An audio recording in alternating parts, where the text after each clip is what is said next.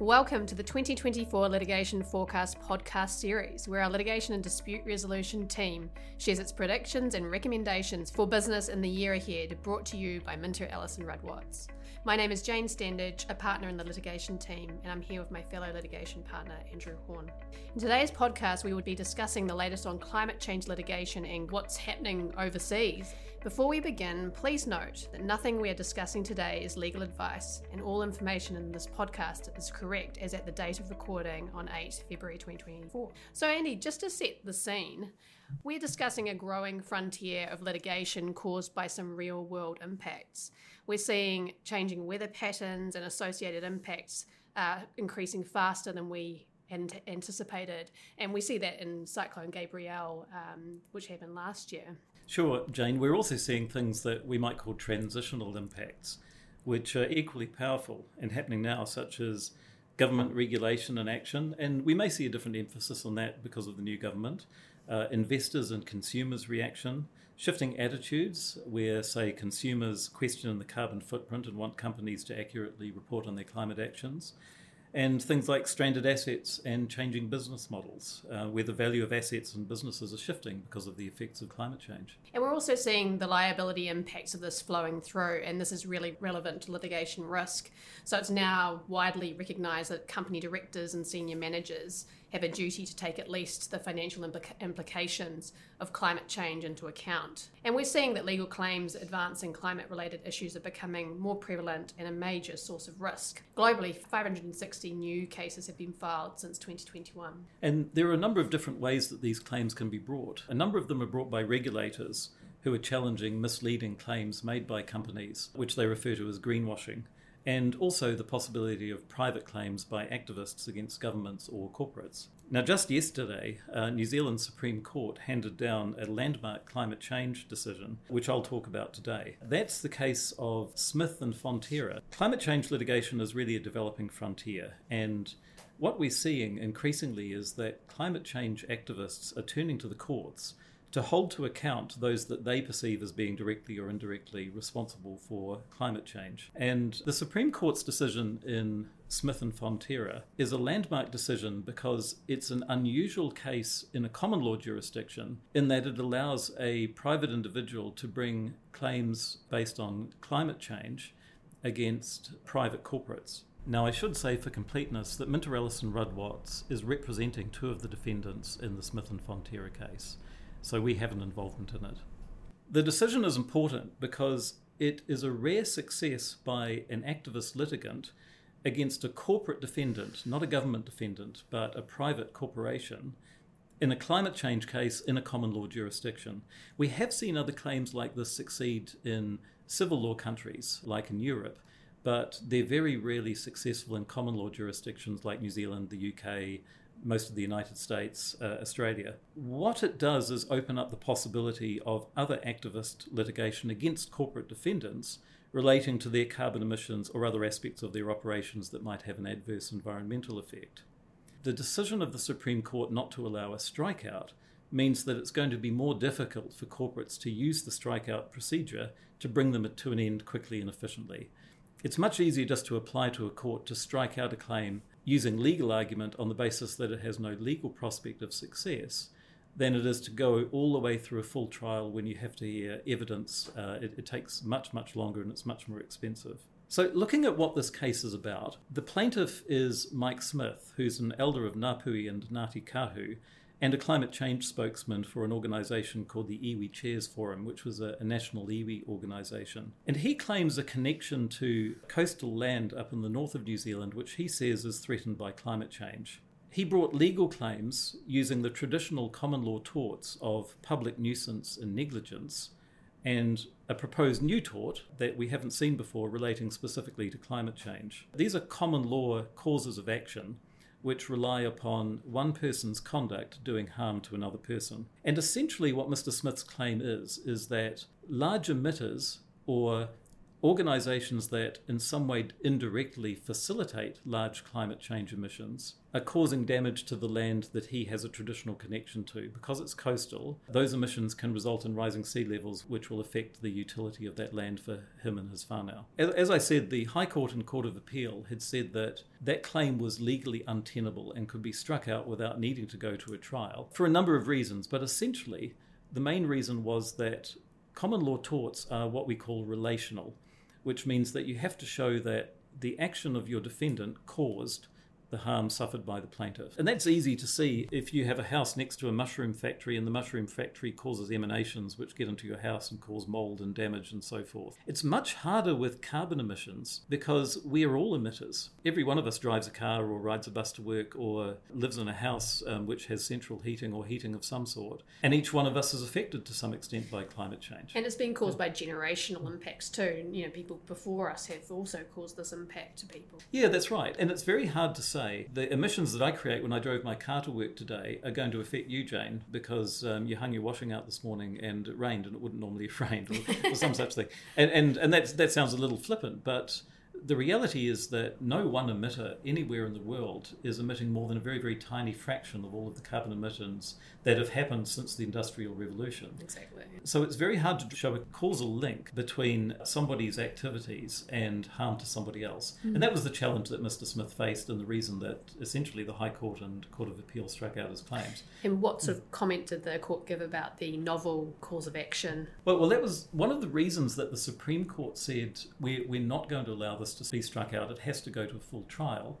Is they said that because this is a novel claim, we've never had a private individual bring a climate claim against private companies before, then we should have a full trial so we can hear all the evidence and decide in light of all the evidence and full legal submission whether or not this case has any legs, rather than doing it on the basis that we haven't heard any evidence and we haven't had full legal argument. So that was one of the reasons. And in principle, novel claims may be harder to strike out than claims where the courts have heard a number of claims of a similar type. Yes. And this is something that could encourage litigants to bring new or novel types of activist claims. They might say, well, sure, no one's ever heard of this sort of claim before. Another thing the court said was that the fact that the government has quite a comprehensive legislative regime to deal with carbon emissions and climate change, such as the provisions under the Climate Change Response Zero Carbon Amendment Act and the Resource Management Act, that doesn't mean to say that private individuals can't bring their own claims. Just because you are complying with resource management law and carbon credits law doesn't mean to say that someone can't sue you on the basis that they are personally being affected by what you do in a way that's unreasonable. The court also said that the fact that the plaintiff was going to have a challenge proving that the defendant's emissions caused his specific loss, as I said before, wasn't a bar to him bringing the claim. So one of the findings the court made that is going to be really important is that only substantial and unreasonable emitters will be caught. So the claim will only succeed if a plaintiff proves that the defendant's actions were a substantial and unreasonable infringement of his or her rights. That could be quite difficult for business planning because, you know, what is that standard and how is that applied to the particular business? The court said that this is a significant threshold that only some emitters will meet. And the judgment says that people who drive cars or heat their homes, for instance, won't be caught. But if you're a very large firm making very substantial emissions, then you might be. It does raise some interesting questions. Does that mean a large oil company might be caught, but a small oil company won't be? And interesting questions about how you draw a distinction between the large company that supplies the fuel for all the motor vehicles and all the many motor vehicles that are driven as a result of that fuel, because neither of them can exist without the other. Finally, the court said that one of the reasons that the claim was allowed to proceed was that the remedies that were sought were declarations, which are simply the court stating that a breach has occurred without anything more, and injunctions, which are an order by the court that someone change their behaviour in some way. The plaintiff wasn't seeking money compensation, and the court said that if he had been seeking damages, money compensation, then the test would have been quite different, and there's an indication in the judgment that he would have had to prove causation to a high standard. With respect to injunctions, the court also said that the court has a very wide discretion as to what relief to order, and it can tailor its orders if an injunction is ordered to make sure that the orders don't have too much of a disadvantage in terms of effect. So that's the case in essence. It's a case that's going to encourage people to bring activist litigation in relation to climate change issues, I would say. Yeah, and I think globally it's going to be an interesting case. We know that NGOs and activists around the world are watching and learning from different jurisdictions, and so we can imagine that this will be a hot topic for people to be looking at overseas as well as in New Zealand. So in terms of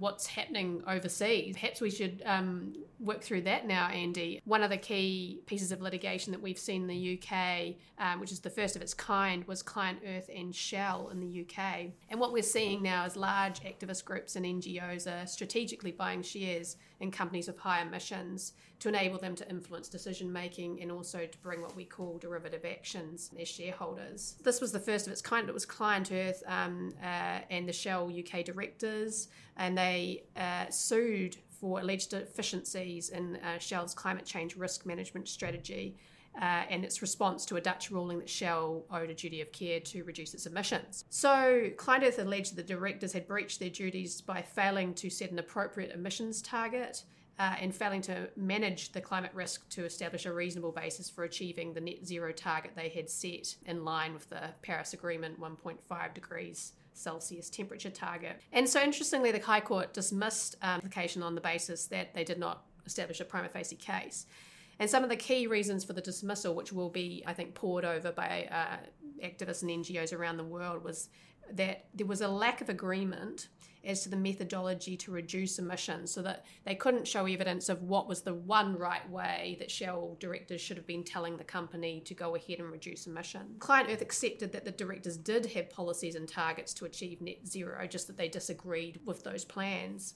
So the court said, given the size and complexity of Shell UK, the directors would need to take into account a range of competing considerations, and that is a classic management decision, which the court is ill-equipped to interfere. There was no success in this case, but we can bet that others in other jurisdictions will be looking at this to see how they could craft cases that would better fit the set of criteria. So we can see that being another avenue for directors to be liable in the future. So Jane, what's happening in Australia? So they've been a really active jurisdiction. So the regulators have been quite quick relatively to bring out their first greenwashing claims. So a number of superannuation funds who've got hearings on the pending in relation to alleged issues with their investment screens application. So making ESG claims and allegations that they have not complied with those investment screens. The ACCC has issued a lot of guidance on green claims following quite a substantial exercise reviewing large companies' websites to see what types of green claims were being made. There's also been a number of cases in Australia about accurate and transparent disclosure, and so Abraham's was one of the cases that is a 2021 case, but it bears repeating a little bit here. So the background to that was that Abraham's had brought a proceeding in 2027 alleging that CBA had failed to adequately disclose its climate change related risks in its annual report. And that case settled with the CBA promising to issue further disclosures and pledging to undertake climate change scenario analysis to ensure that its business lending policies were supporting the transition to net zero by 2050. But it didn't end there, and in 2021, quite interestingly, relying on provisions in the Australian Corporations Act, the Abraham's Family Trust, which was involved in the original proceeding, sought orders to inspect CBA's internal documents in relation to 7 oil and gas projects. And they sought the documents to check whether a CBA was complying with its environmental and social policies. And so the court did grant access, but as to date, no claim has arisen from that. But presumably, if those commitments had not been met in a material way, there would have been a potential for a claim to be brought.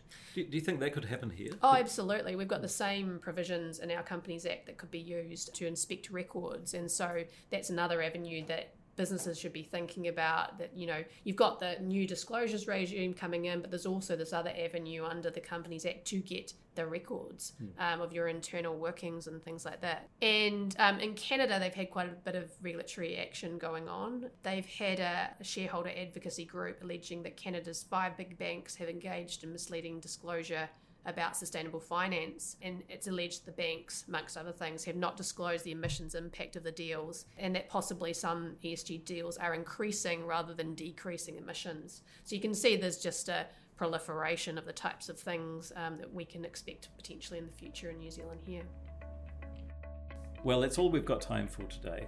We'll soon be releasing our litigation forecast for 2024, which will be available on our website at minterellison.co.nz. We'll also shortly be releasing the other podcasts in this series.